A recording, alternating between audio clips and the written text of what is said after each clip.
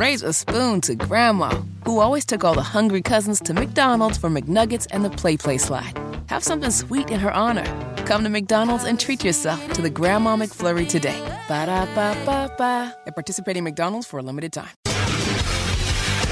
My name is Nigel. Jason Hammer right over there. How do we get to a place in this country, Hammer, where an establishment guy like Congressman Kevin McCarthy gets voted in as Speaker of the House? Then Matt Gaetz and the Gang of Eight say, yeah, you're not really living up to expectations. We're going to get a bunch of people. We vote you out. And then we're going to get this guy named Jim Jordan from Ohio, a congressman from Ohio. Seemingly everybody loves this guy. A lot of conservatives, a lot of Republicans love Jim Jordan. He's beloved within the Congress. And we get this vote today.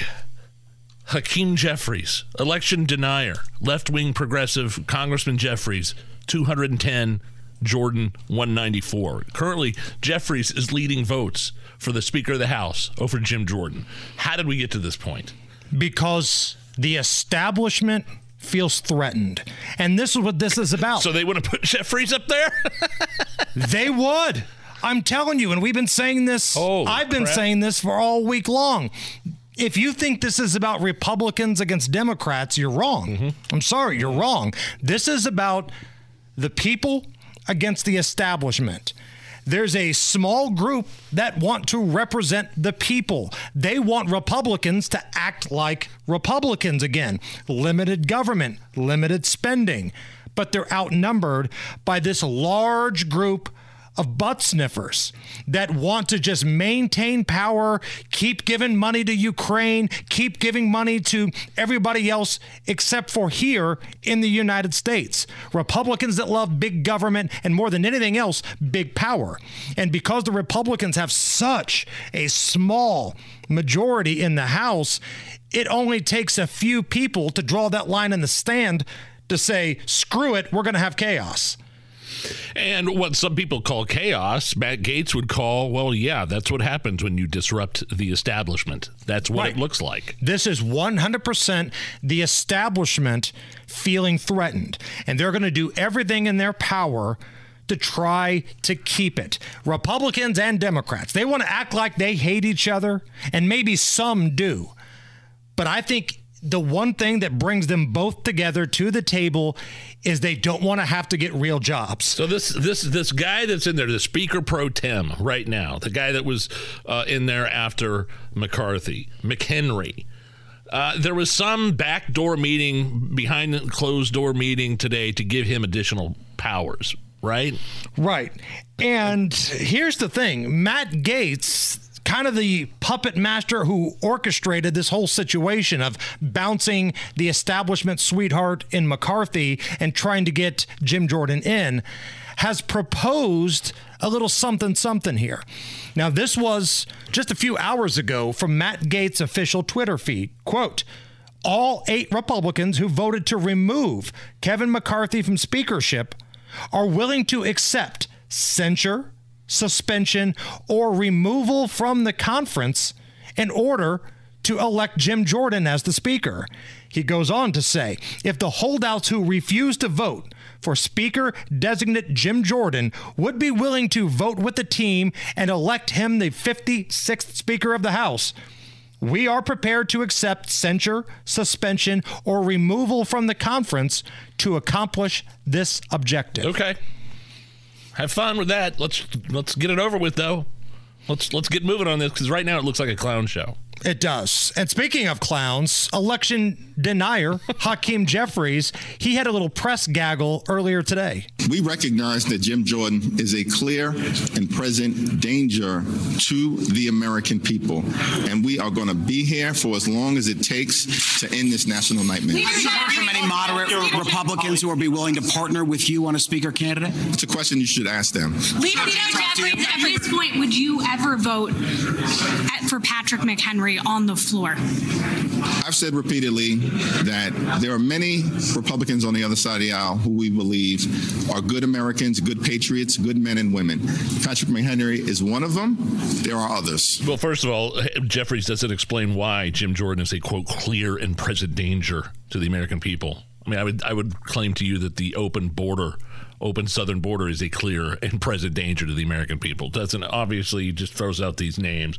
Plus, the Senate pro tem guy that's kind of running things temporarily while McCarthy was after he was ousted. If that guy gets an endorsement from Hakeem Jeffries, sorry, Hammer, I'm out. I'm out. Throw the money on the table like Kramer and Seinfeld. I'm out. Now, I want to go back to Matt Gaetz for a second because the timing of that tweet that he put out today saying, look, if you want to kick us out, if you want to censure us, that's fine, but put in Jim Jordan as the speaker. This comes after reports are starting to leak that there was this fiery closed-door meeting yesterday. This was after the second vote, but yet before the third that happened this morning, where a lot of folks were chewing out and cussing and swearing at Matt Gaetz. CNN's Manu Raju was outside the doors, and this is the way that he reported on that meeting. It has devolved into a back and forth, tense words being exchanged, swear words being exchanged, including at one point the former Speaker of the House, Kevin McCarthy, telling Matt Gaetz, who led the effort to oust him, to sit down. Gaetz didn't. Some other members cursed at him. One member, Mike Boss, went after him as well, cussing at him several times, we're told. Also, a number of members calling on Jim Jordan, the Speaker nominee for the Republican Party, to drop out. That is something that Jordan is refusing to do. Basically, where this stands right now is that Jordan has said that he would support making Patrick McHenry, the interim Speaker, giving him more legislative power to move through the legislative process, take up bills that have been essentially paralyzed amid this fighting within the House. But he says he would not drop out of the race to be Speaker. He said he would allow this process to be Pat McHenry to be an interim Speaker to happen until January, at which point he'd be willing to move forward. But there's a problem. There has been furious opposition to this idea of propping up Patrick McHenry. One Republican member after another has come out here essentially saying that that is dead, that they will not support that it will not pass the House. Yeah, the moment that Hakeem Jeffries came out and said, yeah, this bow tie dork up there, I don't mind this guy. That's pretty much dead on arrival at this point, right? Dead giveaway. Dead giveaway. Dead giveaway. Nigel, not all heroes wear capes. You were a hero last night. That's right.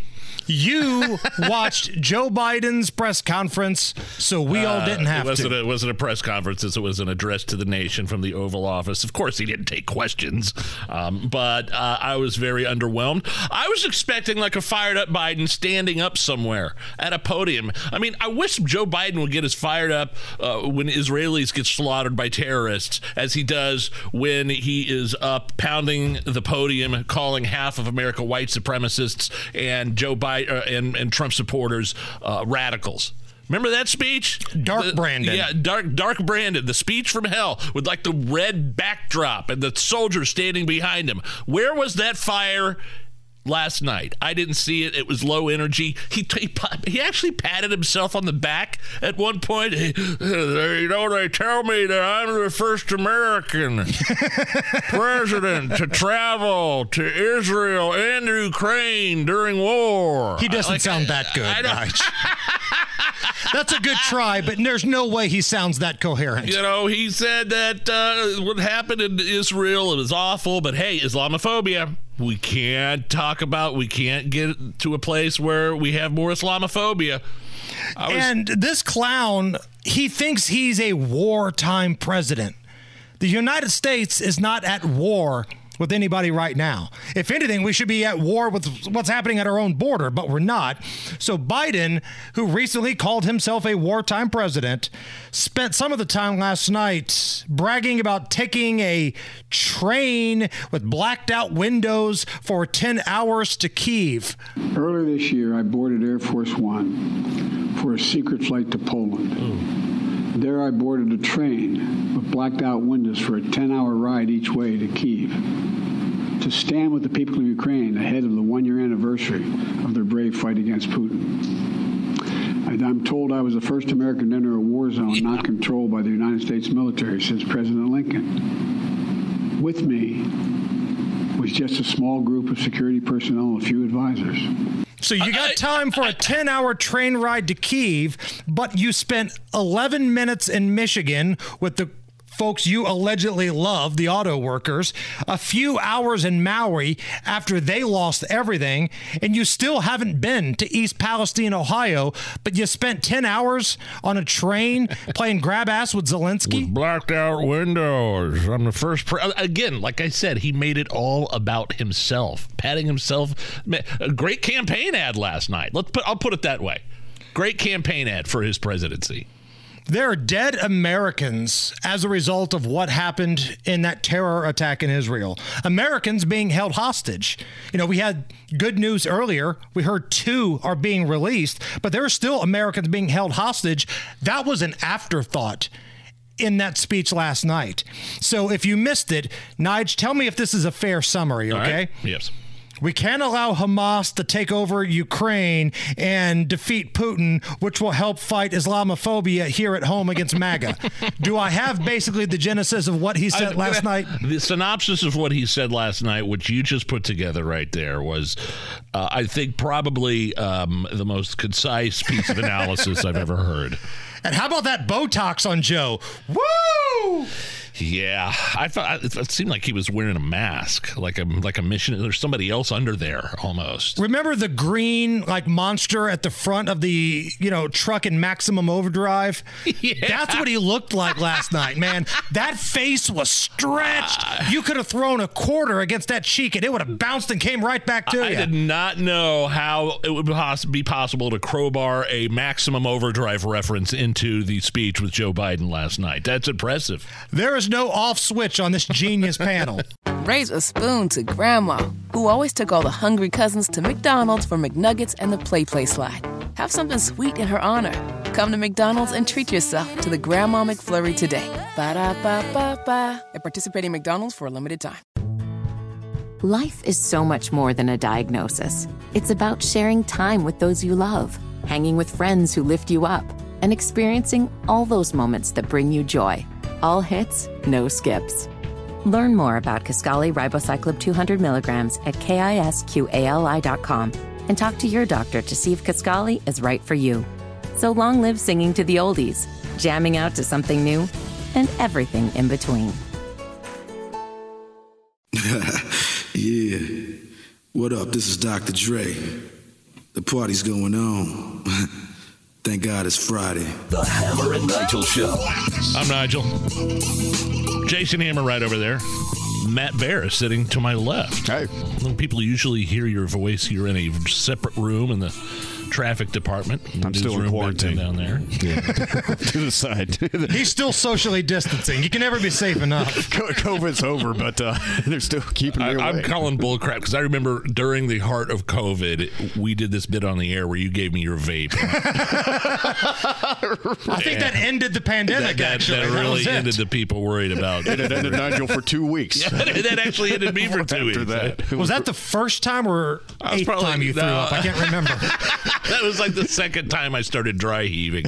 Well, I didn't so much, I tried to vape. I'd never tried it before, and I overdid it. I sucked it down like Coca-Cola. Yeah, but as Kramer once said. That's the only way to do it. I mean, you got to get in that vape. It's big. It gives you that head rush, man. There's an old parody movie from the 90s from the Wayans brothers.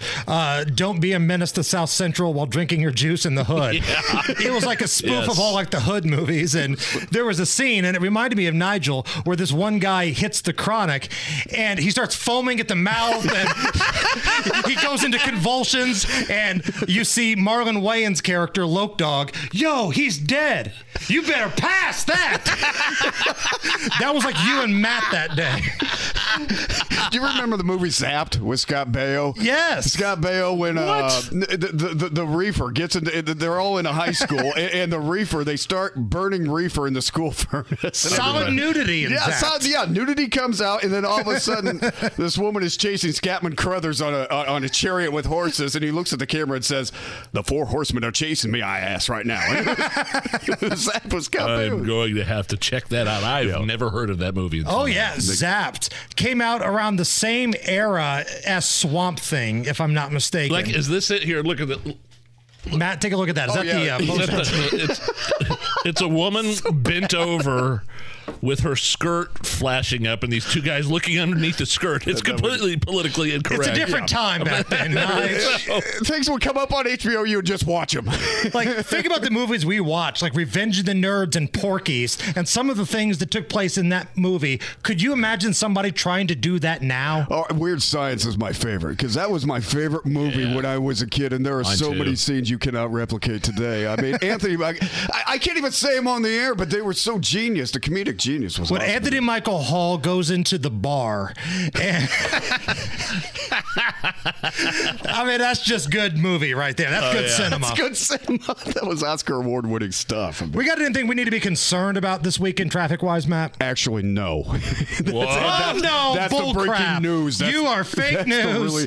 So you're telling me all the traffic is done downtown. Rockville Road is fine. There's no potholes on Lyndhurst. That's what you're telling me. Rockville Road's the new Keystone Parkway, and it's completely caramel paved right now with caramel bridges. I'm thinking about these special projects that really hit us the last 10 years of our lives, and it was like the 70 on westbound that we had last weekend and the Lawrence repaving projects. All that's done. I'm just thinking of the really big stuff that goes on right now. There are some overnight things on the south side that I'm going to put out on Twitter here in a little bit at Matt in Traffic.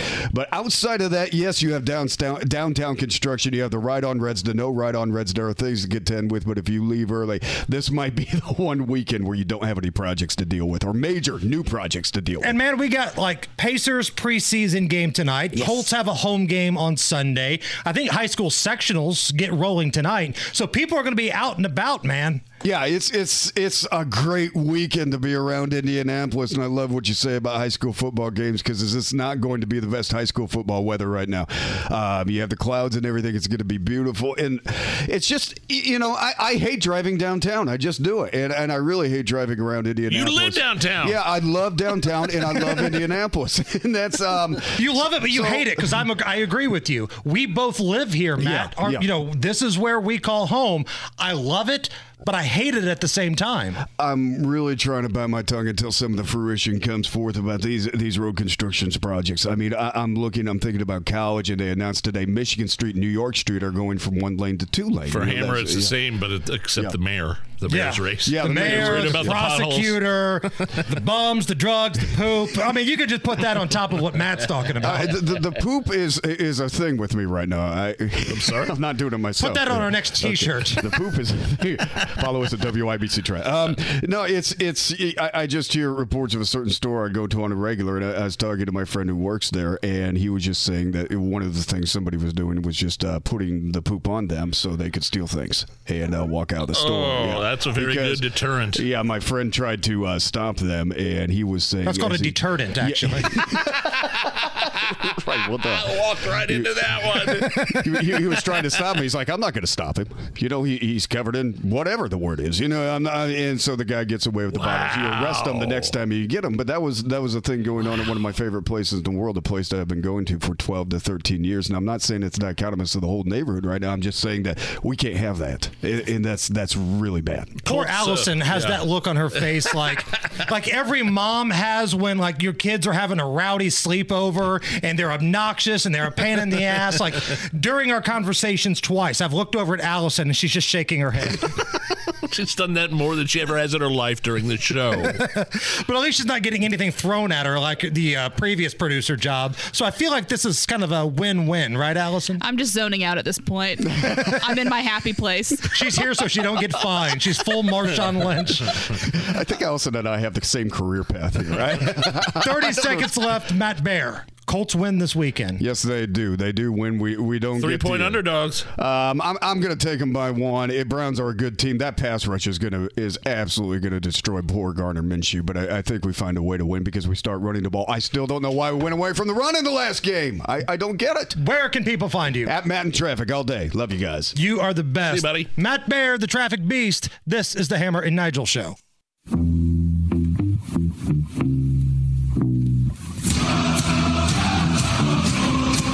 You're listening to the Hammer Hammer and Nigel Show. Hey, my name is Nigel. Hammer's right over there with a special guest on the hotline.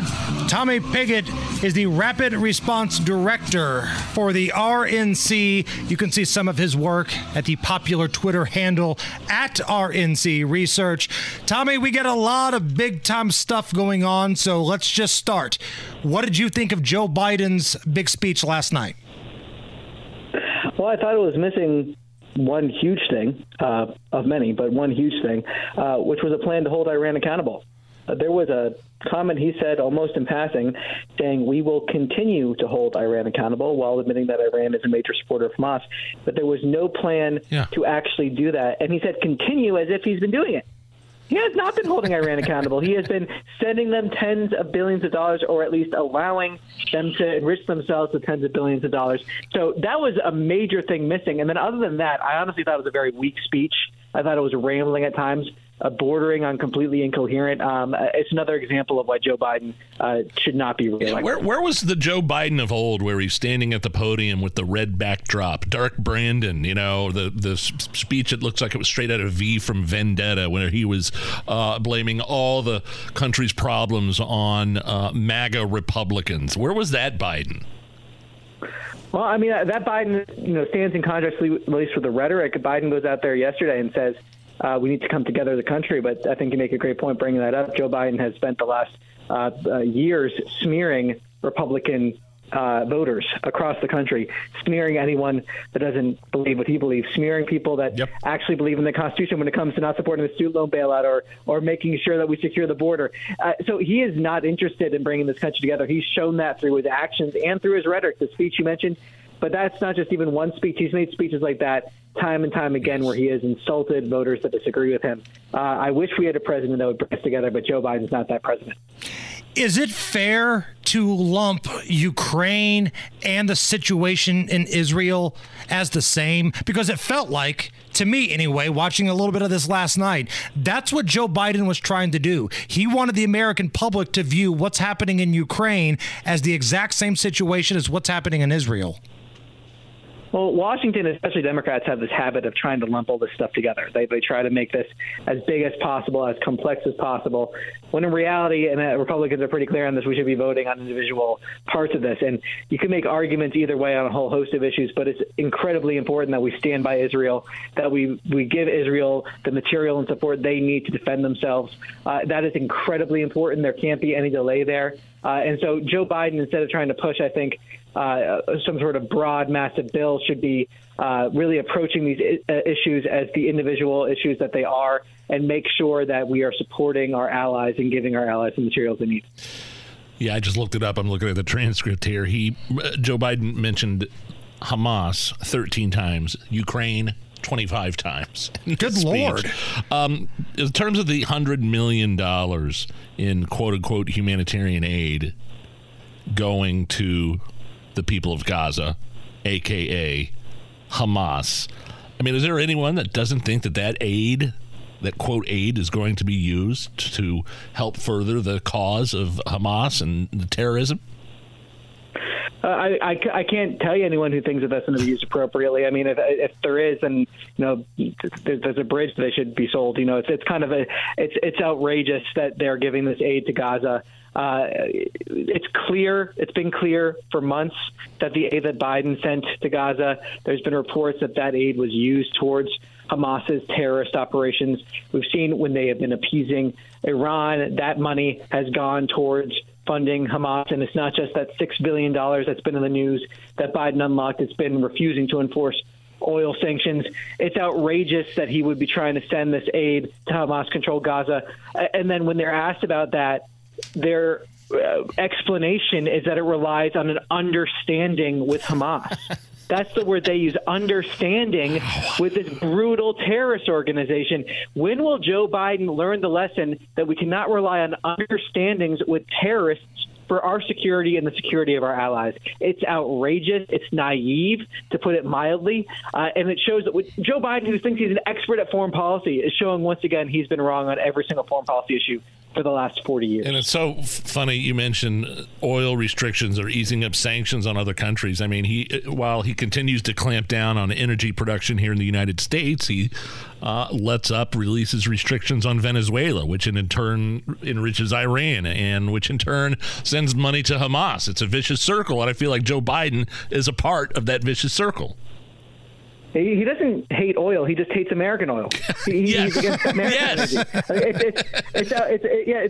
It's incredible in a negative way that this is his policy. It's designed to make us weaker. It's designed to make our allies weaker. I mean, the idea that you would simultaneously hurt our own production, then go to Venezuela, lift those sanctions, try to encourage Iran to produce more, basically empower countries like Russia. It's all connected. I mean, and I think it's so telling that before Joe Biden took office, we were talking about historic peace agreements being struck with the Abraham Accords.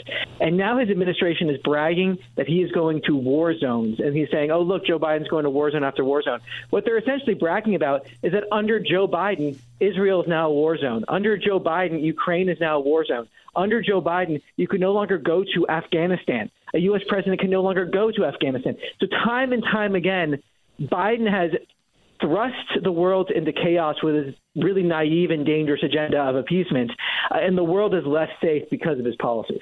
Tommy Pigott is our guest. He's the Rapid Response Director for the RNC. And Tommy, how much rapid response have you had to do in regards to what we're seeing with the Speaker of the House situation? Feels like every day there's a new storyline going on with the Republicans' attempt to try to find a Speaker of the House.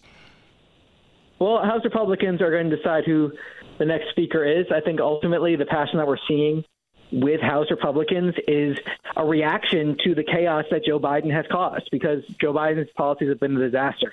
I do think it's important to recognize when we're talking about the speaker's race and House Republicans that House Republicans have been incredibly successful in stopping a lot of Joe Biden's agenda and making sure that the reckless spending has stopped. Joe Biden put forward a $6 trillion budget, and that was dead on arrival because House Republicans were in the majority in the House.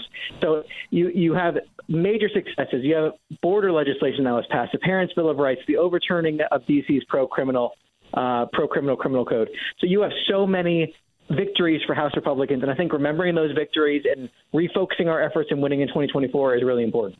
Do you think the perception nationwide, though, is that it's dysfunction? Because whether you like them or not, the Democrats, if you tell them the sky is purple and the ground is made out of spaghetti, every single one of them will agree and go with that same line, and they're unified. That doesn't seem like it's the case with the Republicans right now. Well, it's true that under the Republicans, it's truly the people's house again. I mean, that's what the people want. I mean, we want democracy operating, and that's what the House Republicans are operating under. They're representing the people. But ultimately, I think when it comes to a question of dysfunction, Democrats try to say there's dysfunction in the House, which is ridiculous. I think the real dysfunction in people's lives that affects them is not the speakership rates. It's the dysfunction that's caused by Biden's inflation. It's the dysfunction that's caused by crime rates surging in American cities. It's the dysfunction that's caused by fentanyl pouring over the border. It's the dysfunction that's caused by Israel being a war zone, Ukraine being a war zone, Iran being emboldened. That's the dysfunction that is affecting American people. That's the chaos that is affecting Americans. And that's caused by Biden's policies.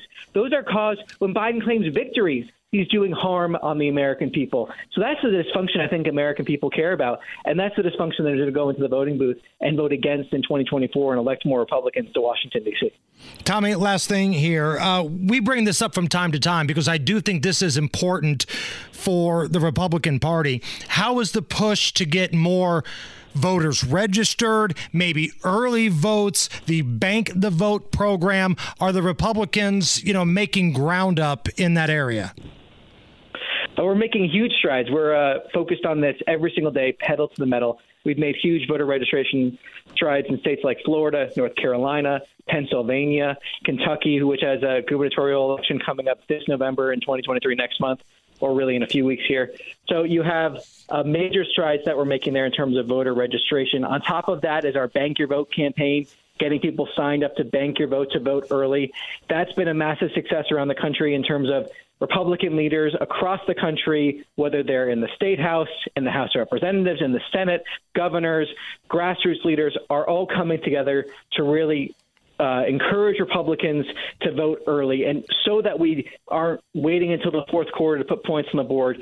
We're doing that as soon as possible, and then refocusing our resources on those people that haven't voted yet. So that's been a major success. We're rolling out in state after state. We just rolled out in Pennsylvania this week, for example. We have state-specific teams in New York, California, Nevada, Wisconsin, Ohio. We're rolling this out across the country. It's been amazingly successful so far in terms of the enthusiasm we're seeing. But we're not taking anything for granted. We're going to keep on fighting every single day to get Republicans out to the polls and win in 2024. Yeah, I think a lot of people are encouraged to hear that groundwork being done in some of those key swing states there, Tommy. All right, man, we will do this again next Friday. Tommy Pigott, RNC Rapid Response Director, we appreciate your time. Hey, thanks for having me on. It's the Hammer and Nigel Show. Raise a spoon to Grandma, who always took all the hungry cousins to McDonald's for McNuggets and the Play Slide. Have something sweet in her honor.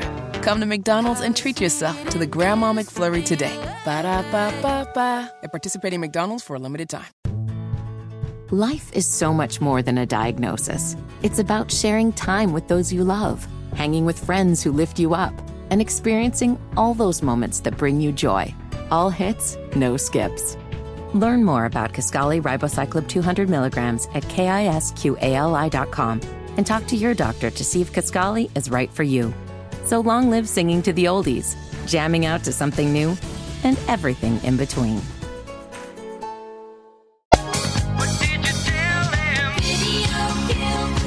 You're listening to the Hammer and Nigel Show. Amazon's going to start testing drones that will be able to drop off prescription meds at your doorstep, usually faster than you could picking it up at the pharmacy. What do you think about this, Hammer? You want to hear?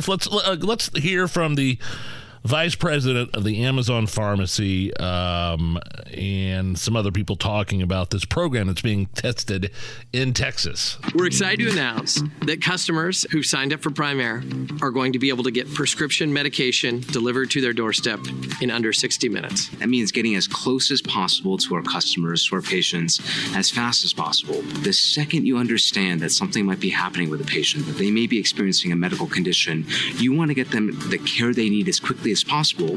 It really is unparalleled in the experience for getting prescription medication. What do you think? Look, I got really sick a couple days before Christmas. I mean, I couldn't, my lungs were on fire. There was no way I could physically get out of bed. Now, I'm lucky I had Lindsay that could go pick up, I called my doctor. He had some steroids and some other stuff that immediately took care of the symptoms. But there are people out there that don't have people to rely on to go get them prescription medications if they're bedridden. I kind of like the idea. I hate it. Because at some point, these drones are going to turn on you. I've seen enough movies and TV shows to know what's going to be the end game here. The robots will turn and start hurting people, and these drones, instead of dropping medicine off at your house, they're going to be dropping bombs off at your house. You're going to get some rogue employee at Amazon that straps a firework or something to it, and they'll light it on fire, drop it off at your house. Now, here's the other thing that I have concerns with. This is done by Amazon, right? Yeah. Have you seen what Amazon's rockets look like? Do you know the Jeff Bezos rockets? Yes. They're a little phallic shaped, if you will. Right. Looks like a big old crank going up in the sky. Is that what these drones are going to look like? I hope. I really don't want to walk outside, get a big breath of fresh air, look up and see 40 dongs floating around. I'd prefer not to see that because it will remind me of that scene where they're looking at the radar in Austin Powers. Wiener?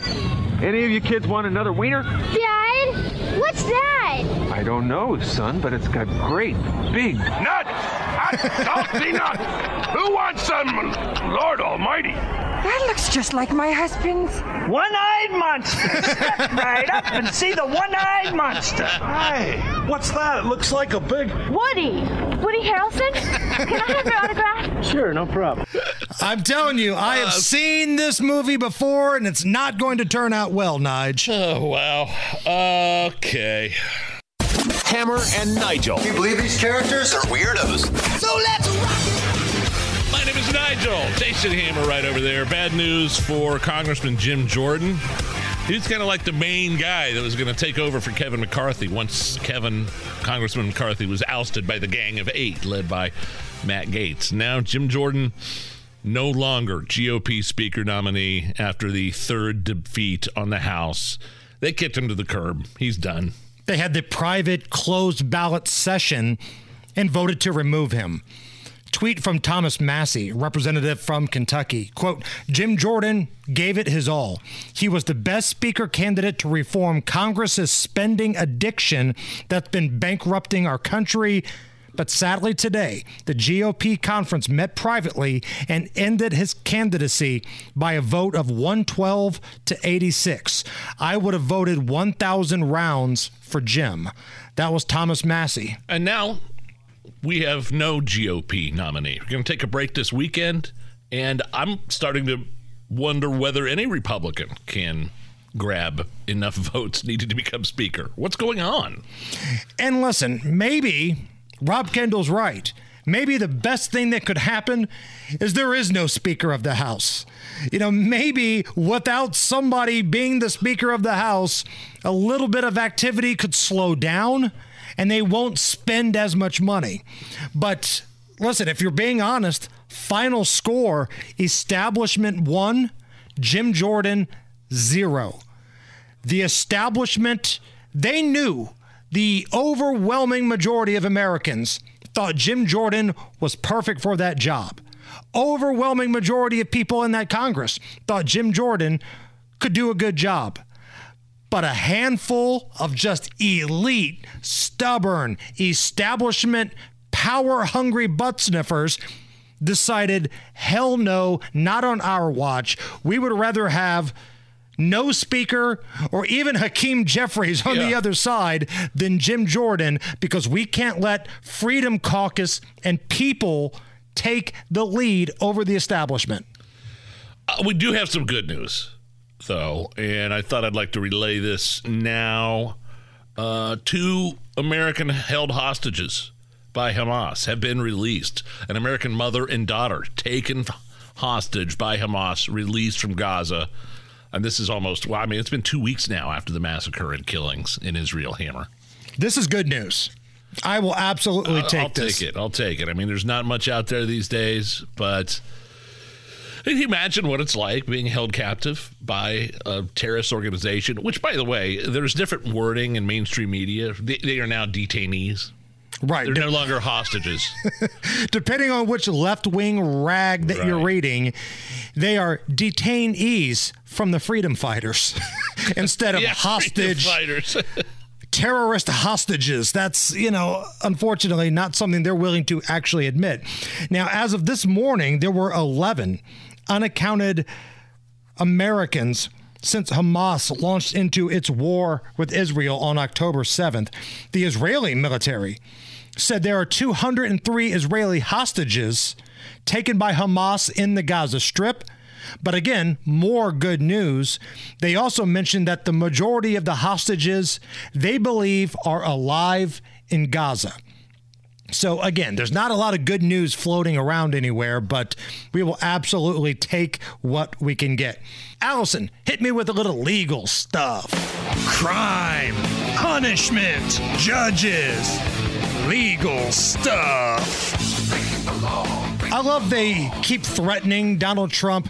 We're going to lock you up if you don't keep quiet. We're going to put a gag order on you. Well, they already put the gag order on him. And he's still talking. Yeah. You see that stopping Donald Trump? No. He was threatened with jail time again over gag order violations in the New York fraud trial, the tax fraud trial that he's a part of right now. He knows they're not going to lock him up for violating the gag order. As bad as the judge and as biased as the judge and attorney general are, they want to probably lock him up for other things, but it's not going to be for this. You're not going to get a former president of the United States who feels like he's been done wrong to stop talking about it. It's not going to happen. Is there any element that people say, yeah, I do kind of see a conflict of interest when the Department of Justice, ran by Joe Biden, is trying to silence and incarcerate his political opponent for president in 2024? What do you think they would rather have him? Silent or incarcerated? Well, both. Both. Dead. You're right. Seriously. I mean, that's something that Tucker Carlson brought up to him when he did his Twitter X interview with, like, you know, what's next? They've been trying to stop you, and they haven't been able to stop you since 2015. You're still going. You're still one of the most popular candidates out there. What do you think they're going to try to do next? And again, it's power, it's establishment folks that can't stand when their universe is shaken up. And that's what Donald Trump did. He shook up the establishment universe, Republicans and Democrats. That's why they despise him so much, because they know the public is behind him and he is a threat to the way they normally do business. Also, legal stuff with former President Trump. His ex-lawyer, Sidney Powell, pled guilty in election crimes in that trial in Georgia. So now I'm wondering, is she going to go full Michael Cohen and go rat bastard on Donald Trump? Because she reached a plea deal. She's not going to be going to jail per se. She is going to be a very key witness against Donald Trump now. She was like the stop the steal leader. She was like the one that said, we got information, we're going to release the Kraken.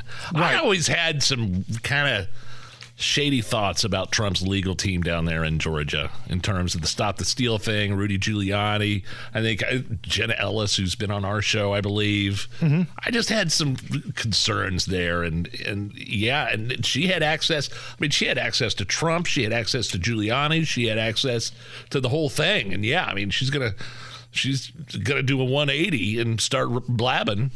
That could spell trouble if things go haywire. CNN reporting that she is very likely to become a witness against Donald Trump. Now, the Trump team, their job is to basically take away her entire credibility. Like, you didn't want to listen to her before, but now you want to listen to her because she's going after me. They're going to try to take away her credibility. Yeah. We'll see how it plays out. All right, it's Friday. We haven't done one of these in a while. How about a round of Damn Nature, You Scary? The Hammer and Nigel Show. Do you suppose we'll meet any wild animals? Hey, baby, let's go out there like a bunch of crazy dogs. Have some fun. The dingo ate your baby. And now Hammer and Nigel proudly presents Damn Nature, You Scary. Lions. And tigers. And bears. Oh, my. By the way, Hammer, out in the ocean the past 7 days in the Gulf of Mexico there, Anna Marie Island, my anxiety was through the roof watching my kids out there with their boogie boards. I mean, because you had to swim out a little bit further to catch, because there was some huge waves. It was windy. Waves were huge. I'd never seen them that big on the Gulf. But, man, in the bottom of my mind, back of my mind, I'm thinking shark bite should be coming along anytime soon here. Sometime soon. You were going to be the subject of a Damn Nature, You Scary. Or one of my kids, worse. Dateline Cincinnati, not too far from here. Female employee at the Cincinnati Zoo bitten by a venomous rattlesnake, hospitalized and in stable condition. So the Cincinnati Fire Department said that law enforcement was called to the Ohio Zoo after a woman was bitten by an eastern diamondback rattlesnake. Now, according to the zoo's website, the snake is housed in its reptile area. And if you do a little research on this type of snake, the eastern diamondback rattlesnake, it is one of the most heavy, venomous snakes you're going to find in North America, averaging between 3 to 6 feet, with adults growing to 8 feet, and its rattle and venomous bite can be fatal to humans. They still have to suck the venom out? Is that the way they operate when someone gets bit by a snake, or are there modern day medicines that can help you out there? You know what I mean? Like, right. I mean, like if you're out in the desert by yourself or walking along and with your buddy and you get bit by a snake in the ass, right? You gotta put your lips on the butt cheek and suck, right? That was a scene in City Slickers, wasn't it? Was it really? In the movie City Slickers, Billy Crystal. Yeah. I think Daniel Stern and Billy Crystal had to debate whether or not to suck somebody's ass.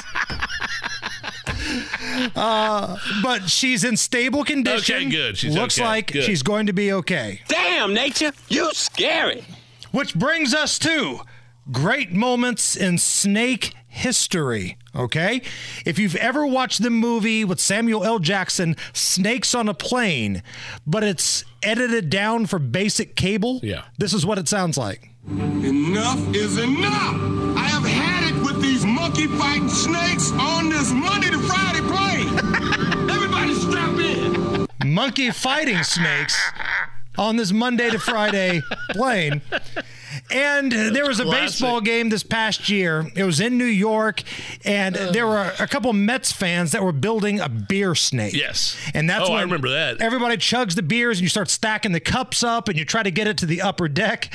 And one of the great TV interviews of the season happened with this young, intoxicated Mets fan. Can you explain how the snake begins? Oh, for sure, Stevie. First off, I want to say hi to my mom, Kelly Johnson, my family, James, Allie, Jim. Love you guys. Basically, the snake starts 6th, 7th inning. Everyone's got a few beverages in. Someone stands up and goes, "Give me your cups. Give me your cups." You see the snake form up in the beginning. Everyone throws the cups. Now what? Was it the 8th inning? 9th inning? 7. Basically the 8th, Steve. Yeah. And it goes all the way up. All the way up. That's how it forms. Pretty simple. Thanks for the help, Steve. Basically the 8th, Steve. No, it's in the 7th. So basically the 8th. So wow. good. I've never heard that before. Hammer and Nigel presents It depends upon what the meaning of the word is.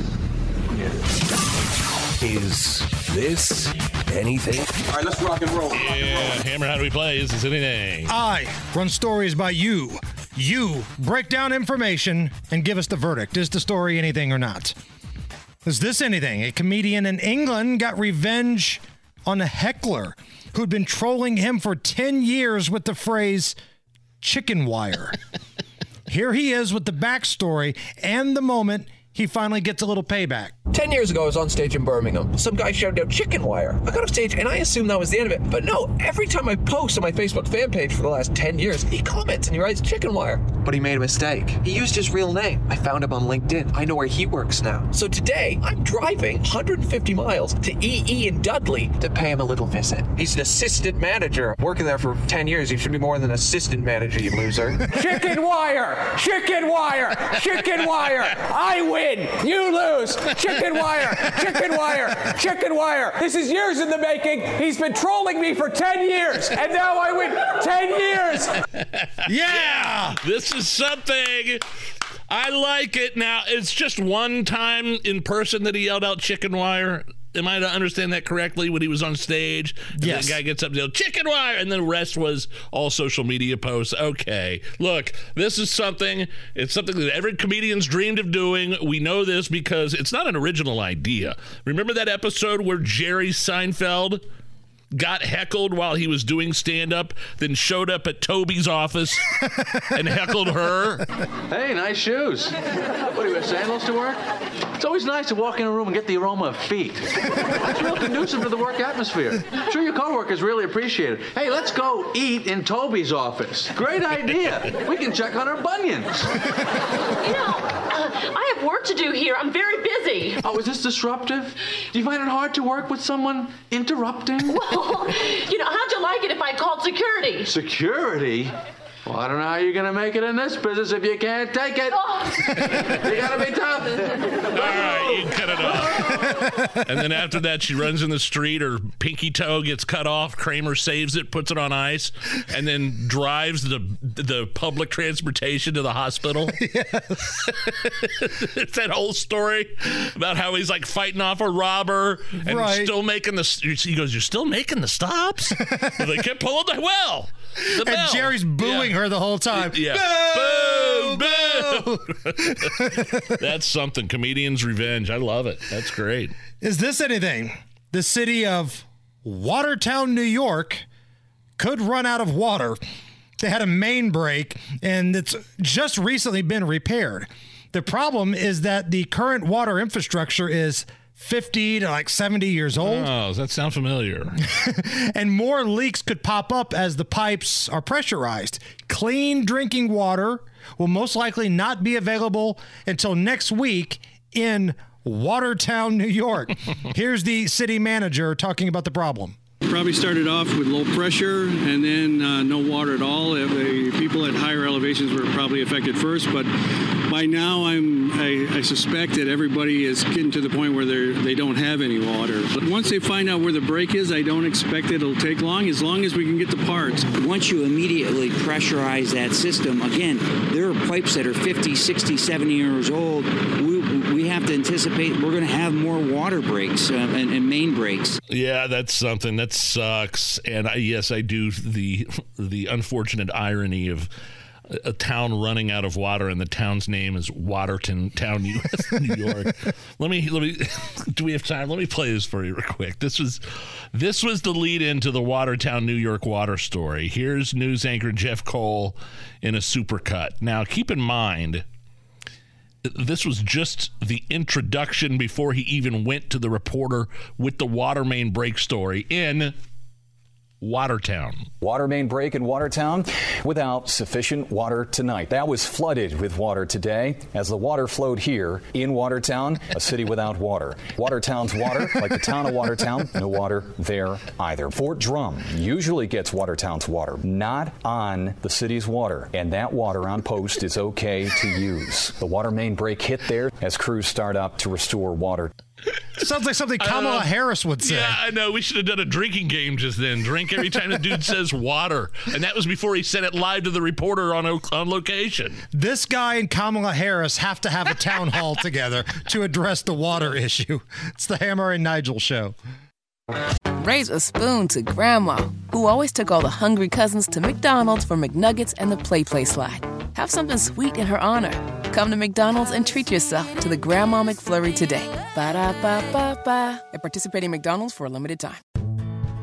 Life is so much more than a diagnosis. It's about sharing time with those you love, hanging with friends who lift you up, and experiencing all those moments that bring you joy. All hits, no skips. Learn more about Kisqali Ribociclib 200 milligrams at KISQALI.com and talk to your doctor to see if Kisqali is right for you. So long live singing to the oldies, jamming out to something new, and everything in between.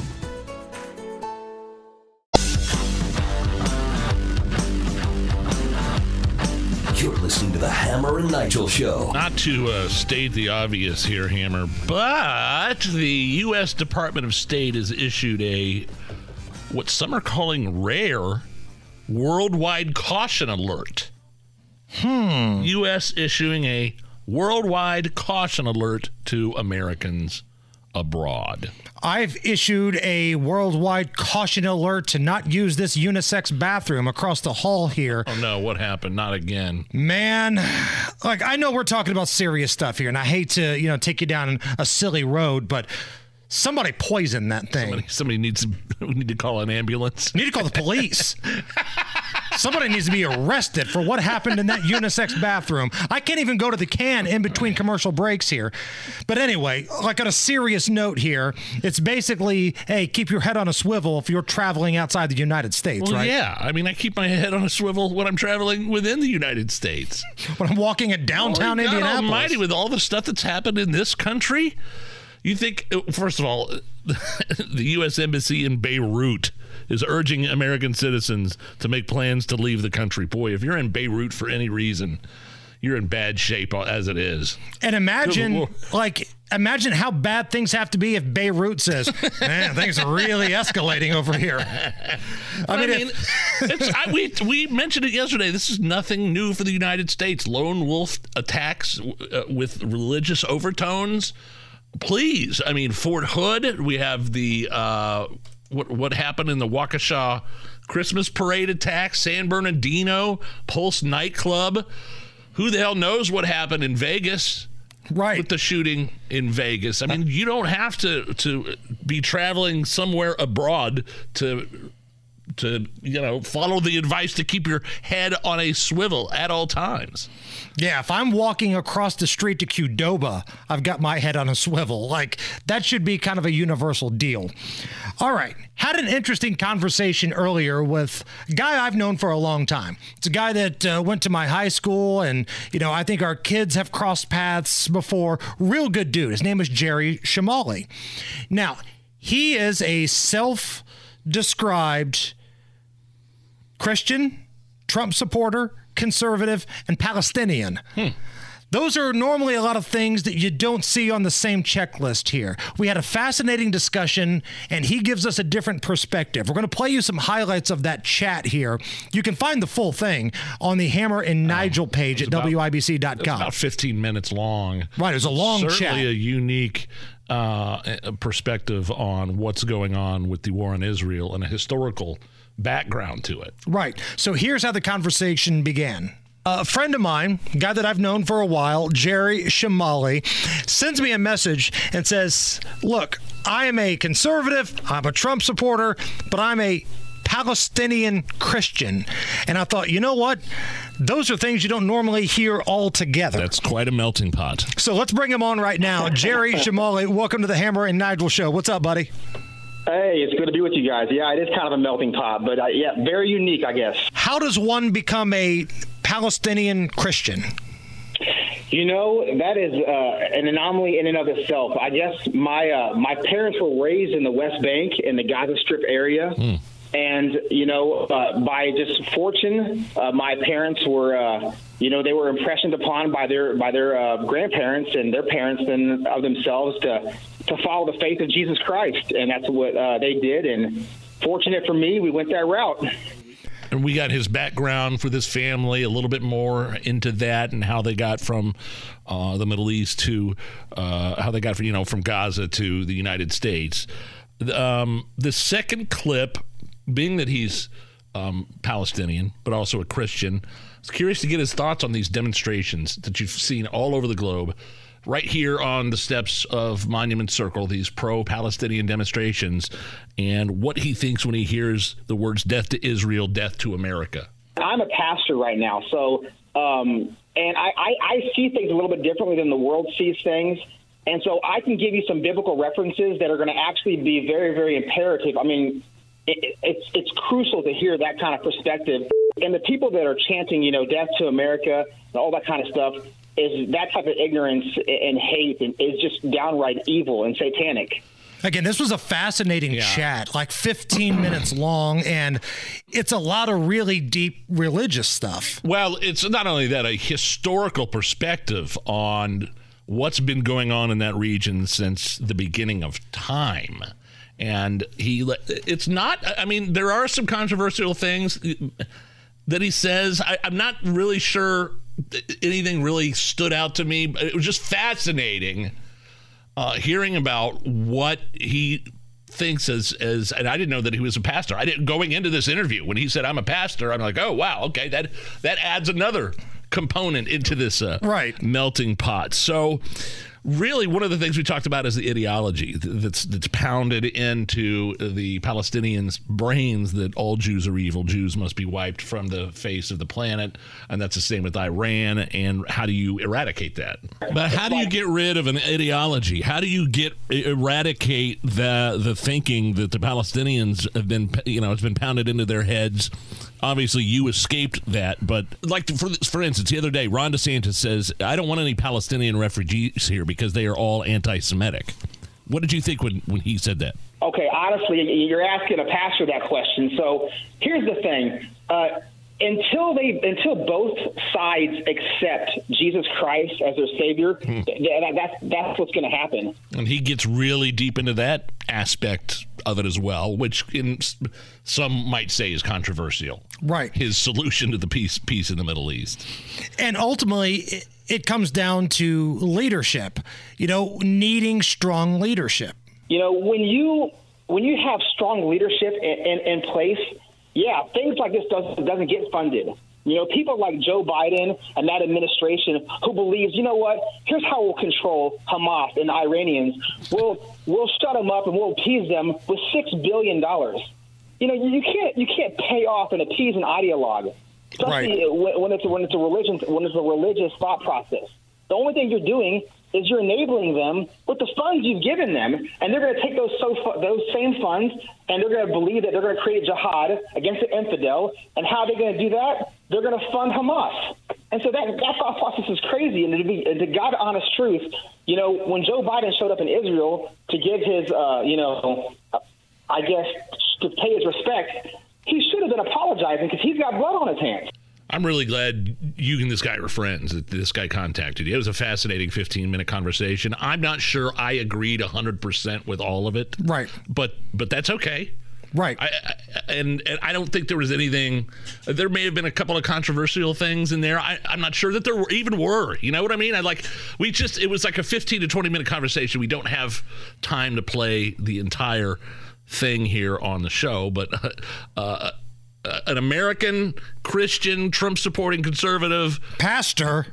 Did I mention Christian Palestinian pastor? That's quite a resume, and it was. And what's it on WIBC.com? If you go to the Hammer and Nigel page, like where we play the audio clips, that section, sure. Just look for the chat with Jerry Shamali. Okay, and it's 15 minutes, and you will get an education on the way people think in Israel and on the Gaza Strip, going all the way back to to Cain and Abel. right. It's a trip, man. Definitely worth your time if you want to learn more about what's going on. Real quick before we hit a break here, Nige, I know you're heartbroken about this, but Cher has announced that if Donald Trump is elected president, she's going to leave the country. Oh, no. No, I can't. Can we go to break, please? I'm going to have to gather my thoughts. America, your thoughts. Well, bye.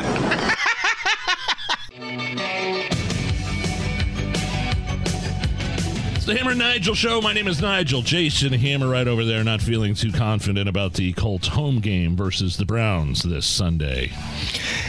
Man, I'm telling you, I think the Colts got a shot here. Whoa, hold on. I have got a pick on this game at the betting article, which is now posted at WIBC.com. It's also on the Hammer and Nigel Show Facebook and Twitter. Bets for the weekend, college and pro from myself. I'm 17, 15, and 3 on the season. Impressive. Winning record, 5-2 on best bets. We're 3-2-2 on the Degenerate Special. Now, my colleagues, Scott Long, the comedian, who's got a show at Crackers tonight, by the way. Oh, cool. 18, 16, and 1. So he's got a winning record. He's also 5-2 on his best bets. And we work with two professionals because Scott and I are not professional handicappers. We're degenerates who do our homework, but we're not professionals. David Stefanoff of followneverfade.com. This dude is money. Ask his subscribers. And our new guy, Kenny Britt of KB Sports. Follow him on Twitter. Subscribe to him. He's a big, hairy American winning machine. You need to get that guy from prison. Yeah. There was a guy on prison that hit like a 12-team parlay last week. It was crazy. But one of my plays that I've got on the video that you can watch now is on the Colts and Browns game. Okay. Now, I know Cleveland's going to bring a lot of fans into town. Dog Pound is going to invade Indianapolis, so we want to make sure they feel welcomed. So here's the Hammer and Nigel Show tourism song for Cleveland. Fun times in Cleveland today. Cleveland. Come on down to Cleveland town, everyone. Come and look at both of our buildings. Buy some food that's prepared near the street. Watch the poor people all wait for buses. Cleveland leads the nation in drifters. Under construction since 1868. See our river that catches on fire. Don't slow down in East Cleveland or you'll die. Buy a house for the price of a VCR. Our main export is crippling depression. Cleveland. A little something for the Browns fans in town. You're welcome. This weekend. All right, let's see if we can right the ship. Let's do the Degenerate Special. It's time for Hammer's Degenerate Special. So, Nige, anybody could watch or bet on Penn State against Ohio State, which I also have a play on my video. Okay. The real degenerates are betting on South Florida at Connecticut. Now, sometimes you break a few eggs when you make the degenerate special omelet. I stunk last week. We had the over in Ball State against Toledo. Toledo, one of the top 15 teams in the country offensively. Ball State, one of the worst teams offensively and defensively. And there was like one touchdown the whole game. Toledo, here's my message to you. They just plain suck. I've seen teams suck before, but they were the suckiest bunch of sucks that ever sucked. So we took a big L last week. I mean, we weren't even close. And know how it is, Nigel. It's not we, it's you. I took a big L. Here is like what my Twitter timeline was like after that game. You big, fat, stinking bastard. God, how I hate you. You make me want to puke. So now we attempt to right the ship. South Florida at Connecticut. Okay. South Florida is a 2-point road favorite. South Florida has lost 2 straight games. Connecticut snapped a 5-game losing streak with a victory over Rice last week. That was their first win of the season. Good for them. South Florida, they're going to be without quarterback Jerry Bohannon and their stud defensive end Jason Vaughn. Connecticut, they're going to be without their tight end Alex Honing and their preseason number 1 quarterback Joe Fagnano. So, both teams are dealing with injuries. South Florida's defense, nearly non-existent. South Florida is giving up an average of 36.1 points per game and 455 yards per game, which, if you look at the rankings, that's good for 127th and 126th, respectively. South Florida also allowing an average of 150 yards per game on the ground, which is 81st in the country. UConn. Let's talk about UConn. These guys are bad. They score an average of 20.5 points per game, but is allowing nearly 5 points less than South Florida is. And UConn, they give up 31.5 points per game, while South Florida, they're conceding 36.1 points per game. You see where we're going here, right? I think so. South Florida's strength is on the ground, but Connecticut's strength is defending what's on the ground. The Huskies, the UConn Huskies, on average, allowed just 137 rushing yards per game. Connecticut averages 190.5 yards, Nigel, passing per game, and they will face a South Florida defense that gives up 305 yards per game through the air. Connecticut has covered the spread in 10 of the last 15, and the Huskies have covered each of the last 5 games played at home in the month of October. I think I see where we're going. Nigel, the wrong team is favored here. We are getting back to basics this week. No totals, just a team that's been told it's not good enough by odds makers. You know who else was told they weren't good enough and they shocked the world? Rocky Balboa. Oh, boy. This pick is for Rocky and every other person who has defied the odds. Give me the home underdog, UConn, +2. They're a football school this weekend, damn it. I want the Huskies +2. That is this week's Degenerate Special. Raise a spoon to Grandma, who always took all the hungry cousins to McDonald's for McNuggets and the Play Slide. Have something sweet in her honor. Come to McDonald's and treat yourself to the Grandma McFlurry today. Ba-da-ba-ba-ba. At participating McDonald's for a limited time. Life is so much more than a diagnosis. It's about sharing time with those you love, hanging with friends who lift you up, and experiencing all those moments that bring you joy. All hits, no skips. Learn more about Kisqali Ribociclib 200 milligrams at KISQALI.com and talk to your doctor to see if Kisqali is right for you. So long live singing to the oldies, jamming out to something new, and everything in between. Hammer and Nigel. Can you believe these characters are weirdos? So let's rock!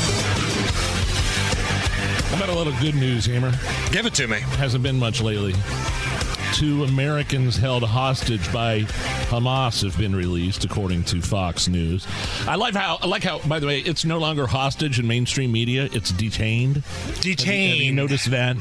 2 women have been detained by the freedom fighters on the Gaza Strip. 2 Americans held hostage. So, I mean, good news, right? I mean, yes. This is incredible news. A source with knowledge of the release confirmed to Fox that the 2 American hostages, a mother and daughter, were released on humanitarian grounds following Qatari mediation efforts. So it took a third party to get involved here.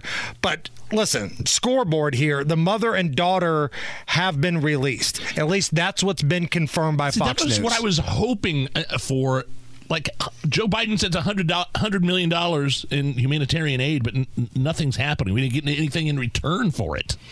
Well, maybe there was a deal behind the scenes of, listen, don't tell the Israelis, but if I give you $100 million, you got to start releasing our hostages. Like, I don't know. I'm totally speculating there, but I mean, look at the timing. They get $100 million promised to them. Hostages get released. I don't know, man. I like how they described it on humanitarian grounds.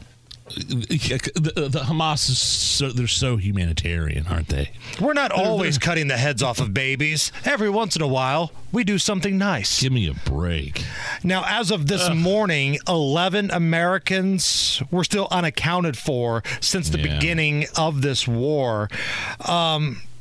We need to find where these people are at. And again, there's a good chance that action is already in place to try to rescue some of these people. You have no idea what's going on behind the scenes. None. No idea, especially in terms of the IDF, the United States military, and some of its special forces, communications with the upper echelon of Hamas politicians, 2 of which I read just got recently taken out, right? Which is great.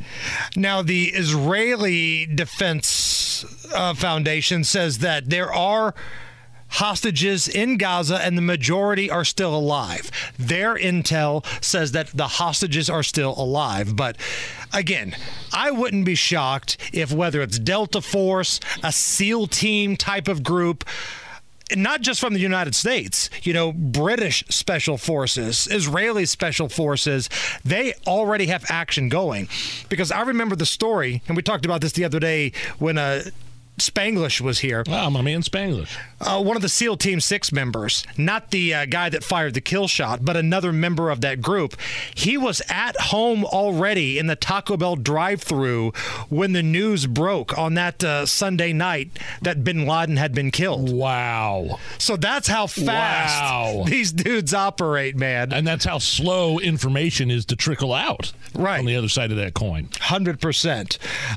The Israeli military said as of yesterday, 203 Israeli hostages were taken by Hamas, but they also say that the majority of them, they believe, are still alive.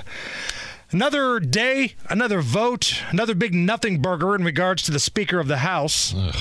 Jim Jordan getting fewer and fewer votes every single time out. And now, by the way, he is permanently out. He's gone. There was a behind closed door vote. Jim Jordan no longer running for Speaker of the House. Earlier today, Hakeem Jeffries, election denier, Hakeem Jeffries got 210 votes.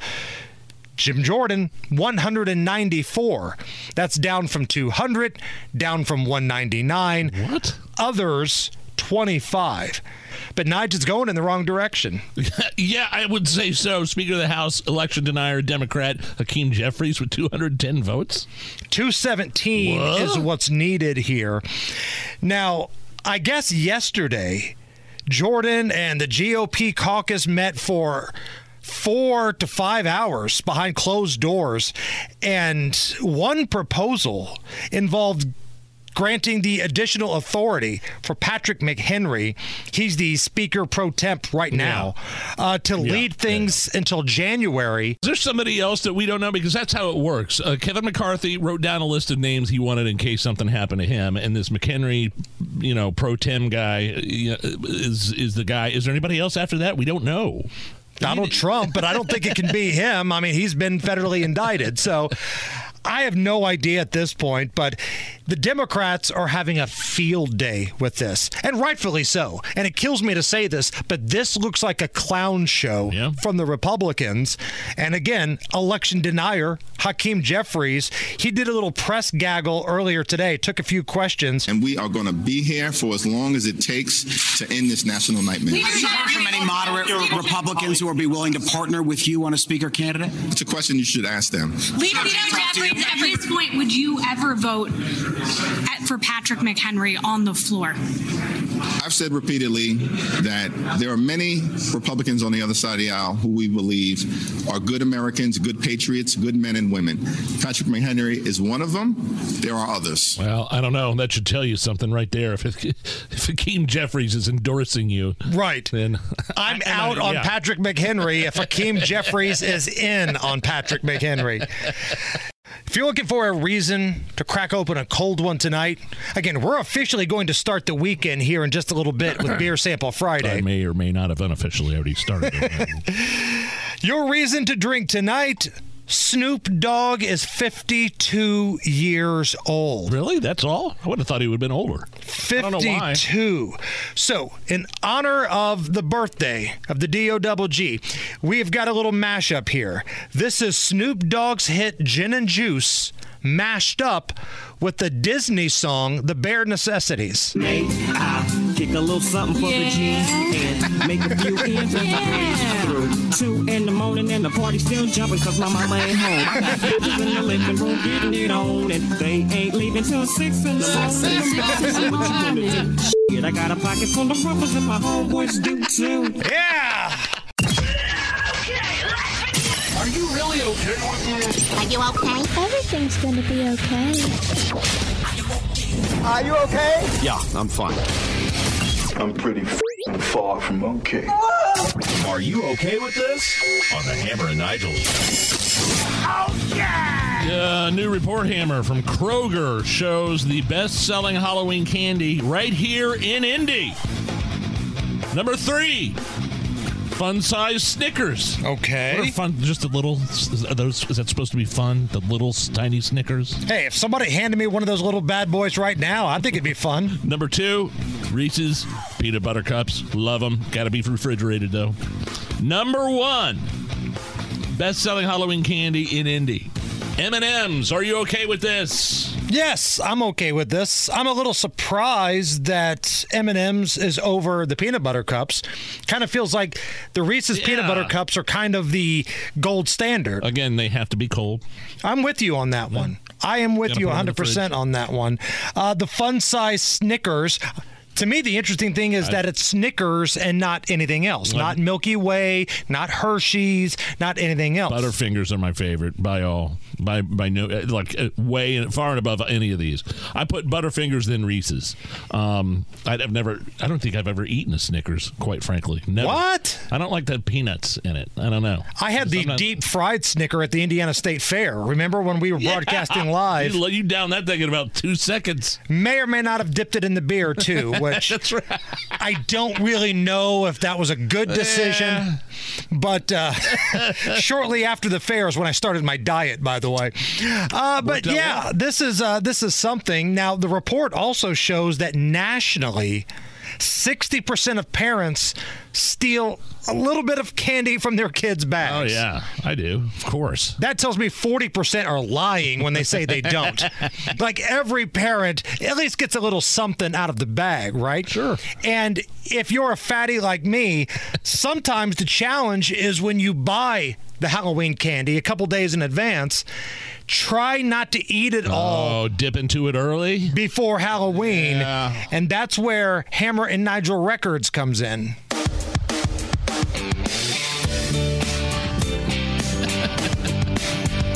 It was almost Halloween, my candy bowl was getting lean. I thought that 20 bags would somehow last. Nope. And I bought tiny Snickers bars, M&M's, and even Mars. And I transferred all of them straight to my ass. Pretty much. Yes. And I saw it by the door, thinking can I eat just one more? There's nothing wrong with just a little taste. But that was 15 pounds ago. My gut looks like Pillsbury dough. And I'm standing here in wrappers to my waist. Oh, man. And you should see my thunder thighs. They're made from Payday's new fun size. This triple chin of mine is just plain round. Now I'm back here at the store, teary-eyed and buying more. 'Cause it ain't even Halloween and my candy's gone. The struggle is real, man. The struggle is real. Hammer and Nigel Records. Okay, are you okay with this? A Virginia woman dealing with health issues and the loss of her pet was, quote, prescribed a new cat by her doctor to help with her overall well-being. Here's Robin Sipe and her physician talking about bringing an animal into her life. I was very, very sad. And Dr. King asked me why I was so sad. He was concerned about my overall well-being. And I told him that I had recently lost my beloved pet, Datura, a cat. I had recommended that she proceed to get a new cat, and I actually wrote her a prescription to get a cat. Cats and dogs are important. Okay, are you okay with this doctor prescribing a cat to his patient? No, this doctor's a quack. Listen, I'm not saying that a new pet probably wouldn't help, you know, but to prescribe it, to take like a little piece of paper off your pad and write down new cat on it. Like, what is this woman supposed to do? You take that to the CVS pharmacy? Do they hand you a freaking cat across the pharmacy there? And what happens if her husband dies? Does she prescribe him a new husband? Like, it feels like that's just such a lazy ass thing to do. New cat. You hand that to the guy behind the counter at CVS. New cat. Excuse me, doctor, all my family just died in a plane crash. Here, let me write you a prescription for a new family. Here. That's such a lazy, half-ass thing to do. No, not okay with that. On Thursday, The View's Sunny Houston talked for the third time. Not okay with it.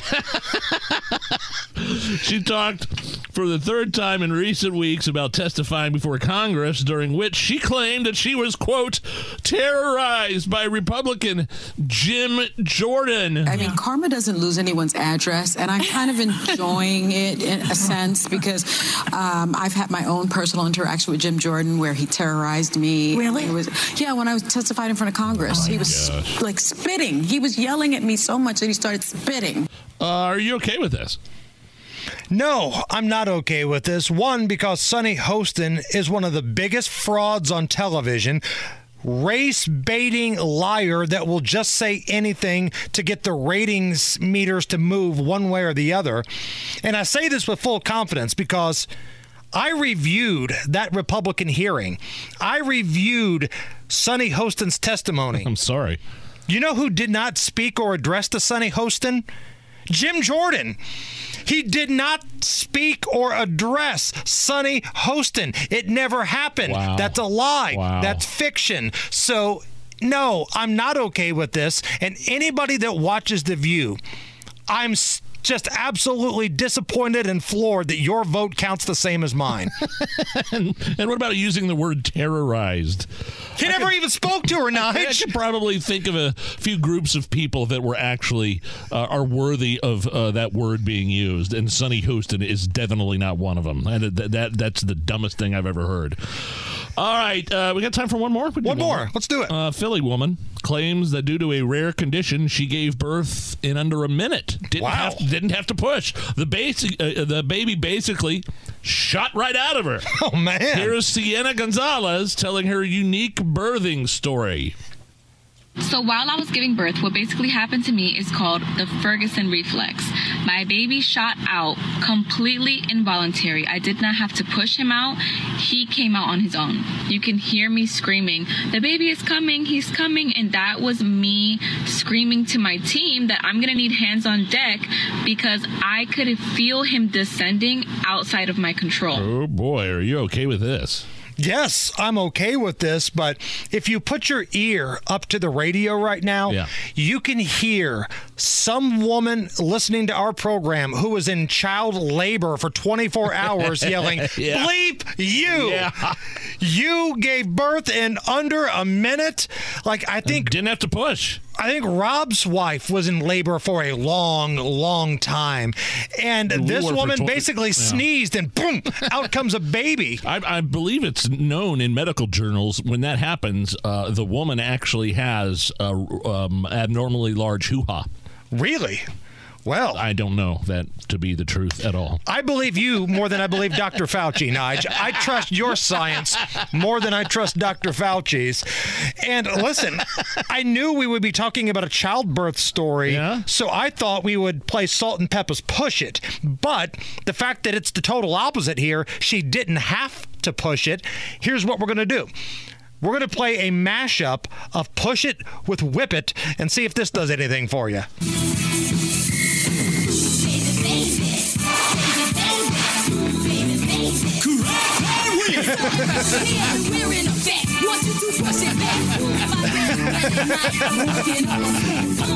I kind of like it. I got to get a breakdown here. Now whip it. Push it good. Shake it up. Push it real good. Come on. Push it good. Try to detect it. Push it real good. Oh, yeah. Okay. Little Push It with Whip It mashup here on the Hammer and Nigel Show. Raise a spoon to Grandma, who always took all the hungry cousins to McDonald's for McNuggets and the Play Slide. Have something sweet in her honor. Come to McDonald's and treat yourself to the Grandma McFlurry today. Ba-da-ba-ba-ba. At participating McDonald's for a limited time. Life is so much more than a diagnosis. It's about sharing time with those you love, hanging with friends who lift you up, and experiencing all those moments that bring you joy. All hits, no skips. Learn more about Kisqali Ribociclib 200 milligrams at KISQALI.com and talk to your doctor to see if Kisqali is right for you. So long live singing to the oldies, jamming out to something new, and everything in between. It's the Hammer and Nigel Show. My name is Nigel. Jason Hammer right over there. We have a special guest on the WIBC hotline, Breitbart International Editor, Francis Martell. Francis, welcome back to the show. Did you get to watch that invigorating speech Joe Biden gave last night from the Oval Office? Well, first of all, thank you for having me back. Yes, I caught the message. Invigorating, in the middle of what seems like one of the most turbulent periods of time in modern history. Great that's the guy that's I know it. Lots of confidence, right? So I it seemed, well, first of all, it seemed like he talked a lot about Ukraine, more Ukraine than what's going on with Israel and the war with Hamas. The $100 million to Hamas. Let's start there, and then we can broaden this conversation. Now, Nigel, it's humanitarian aid. Oh, I'm sorry. Humanitarian aid. Humanitarian aid to Gaza. I'm sorry, I mispronounced it. Do you really believe, Francis, in your estimation, that this humanitarian aid is going to go for the aid of the Palestinians? Well, it's going to go to the Palestinian authorities that are running Gaza, which is Hamas. That's the thing, right? Hamas is a jihadist terror organization. It's a gang of thugs, but it is also an elected government. So there is no alternative to Hamas in Gaza if you want to go and you want to give humanitarian aid. There's definitely a huge need for humanitarian aid, but that's precisely because any aid that goes to a Palestinian civilian has to go through Hamas, and Hamas is busy killing Palestinian civilians to prevent them from fleeing because they want to use them as human shields. So that's the big conundrum here, where there is a need for humanitarian aid. There are a lot of innocent people, but there's only one entity that has any control over Gaza, and that's Hamas. And Francis Jason Hammer here, watching Joe Biden last night. If you're somebody that doesn't follow the news as closely as, say, we all do, you would think that Israel and Ukraine is the exact same situation here, and both of them are big allies to the United States. That was kind of the message that Joe Biden had last night. At least that's what I took from it. What about you? Yeah, me too. I was very confused about like what parallel universe this is, where what Hamas did looks anything like what the Russians did, and that's not to say one is better or worse. Although I'm going to weigh in on the people killing babies are probably worse. Yeah. But they're just completely different histories and geopolitical situations, right? And this is something I think that is pervasive in American corporate media, right? Like they want to compare everything. They call any conservative leader anywhere in the world is the Trump of whatever, right? Like they do this all the time. And so Biden kind of did that with Israel and Ukraine. And there's absolutely no comparison because Hamas is not the Russian government. I don't know how to clarify exactly how, because it's so obvious on his face when you say that, right? Like the government of one of the largest and most influential powers on the planet is not the same as a jihadist terror gang who is, on drugs murdering civilians. Like these are two very different things. And the solutions, if there even is a solution to the Palestinian situation, honestly, they're vastly different. And the Israeli government is not the Ukrainian government. The Ukrainian government is highly dysfunctional, highly corrupt. So there are a lot of questions there about how do you, it's so on its face absurd that it's hard to think, like, where do you even begin explaining why Israel is not Ukraine? They're just totally different. And ultimately, listen, the real reality is that Israel is indeed an ally to the United States, as to where Ukraine is not. The only reason Ukraine is viewed in somewhat of a positive light right now is because people hate Russia even more. But this theory that if Russia takes down Ukraine, they're going to take over the world, I'm having a hard time buying that. I am too. And there's an argument to be made that we should be involved in Ukraine. And it's this. Ukraine used to have nukes, and they gave up their nukes because we said that we would give them security guarantees in the 90s. And so that's when Zelensky's out there demanding things and feeling entitled, it's because Ukraine gave up those nukes. But that is a very different situation from what we have with Israel, where Israel has, we have a lot of shared values with Israel. We have a lot of shared geopolitical and military interests. Israel is a beacon of freedom in the Middle East. It's the only place in the Middle East you can be gay, for example. Never mind Jewish.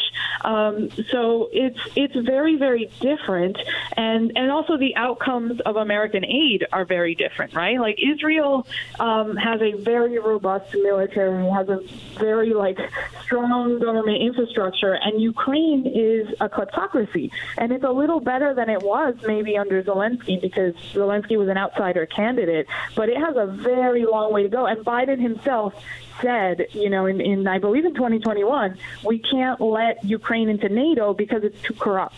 So that's something no one would ever say about Israel. You mentioned nukes earlier in Ukraine. Does Israel have nukes? They're kind of shady about their nuclear program. Do we know definitely that they have nuclear weapons?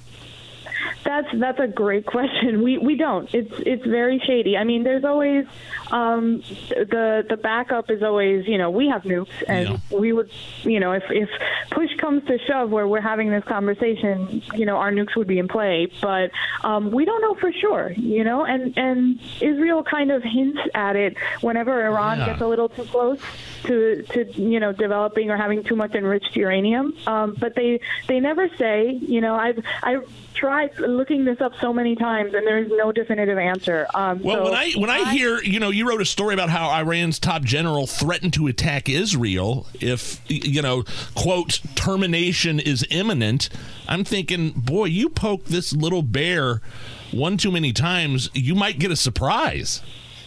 Yeah, and it's it's a poker game, right? Like we don't know. We just have to read Israel's face. We don't know for sure. I don't think Israel will ever formally declare itself a nuclear state like North Korea has, where they're so happy to brag about it. Israel will never do that.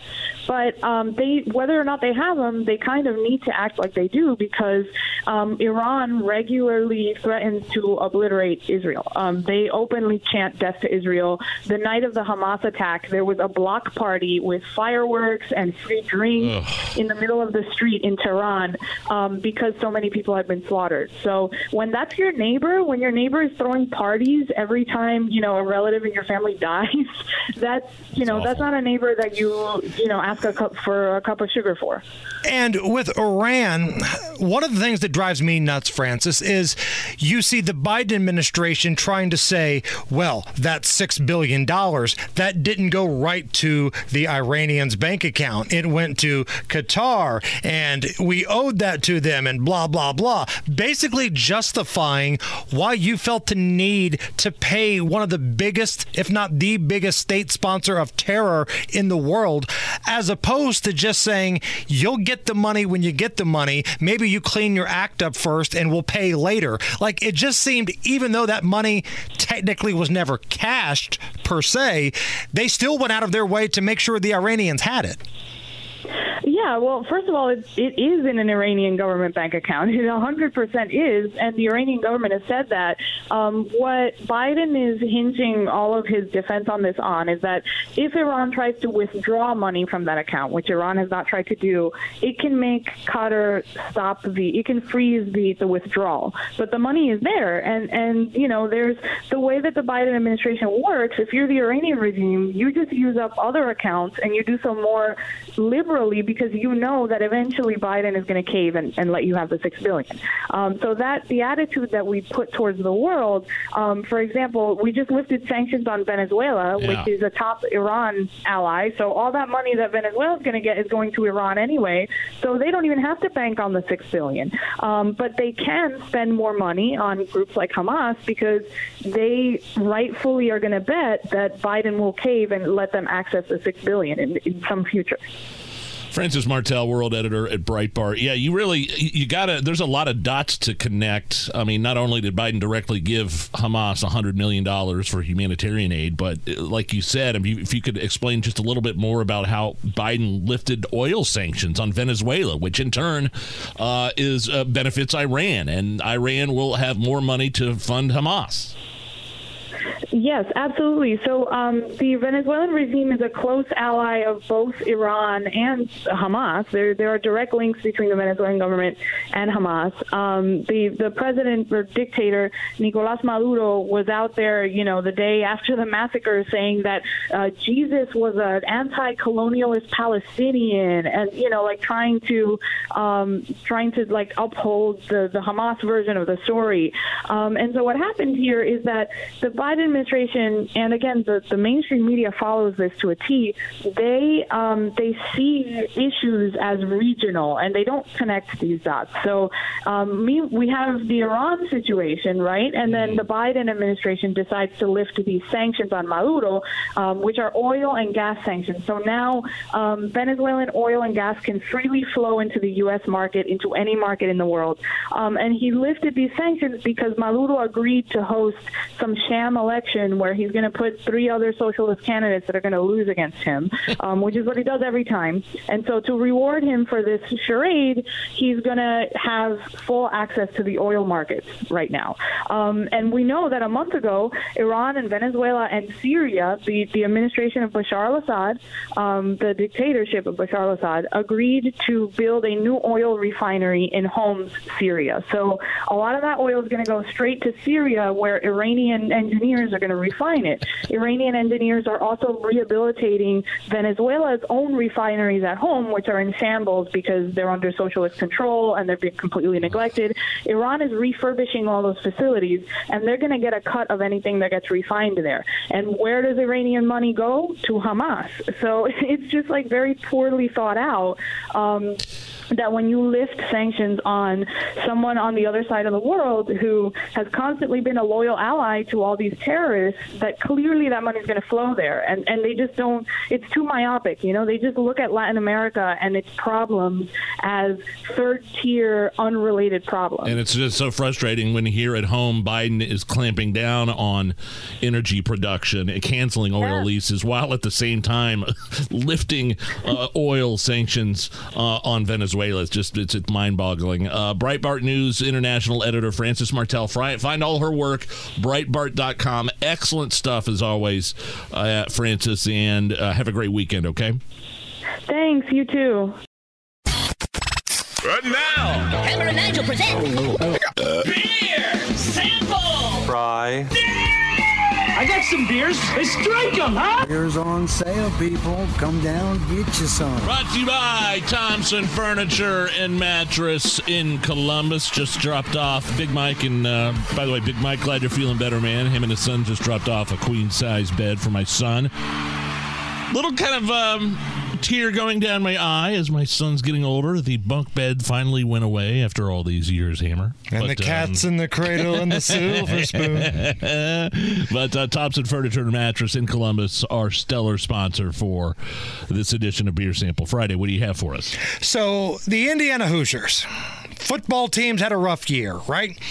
The highlight was leading Michigan 7-0 at the end of the first quarter. Wait, that's the highlight of IU's season? Before giving up a 52-0 run. But yes, so far, I think that's been the highlight. But hilarious. I think they've got a chance to win a home football game tomorrow. Really? Hoosiers are hosting Rutgers, and we've got a little something here from Upland Brewing Company, Nige. Oh, Hoosier Game Day Lager. I love it. Okay.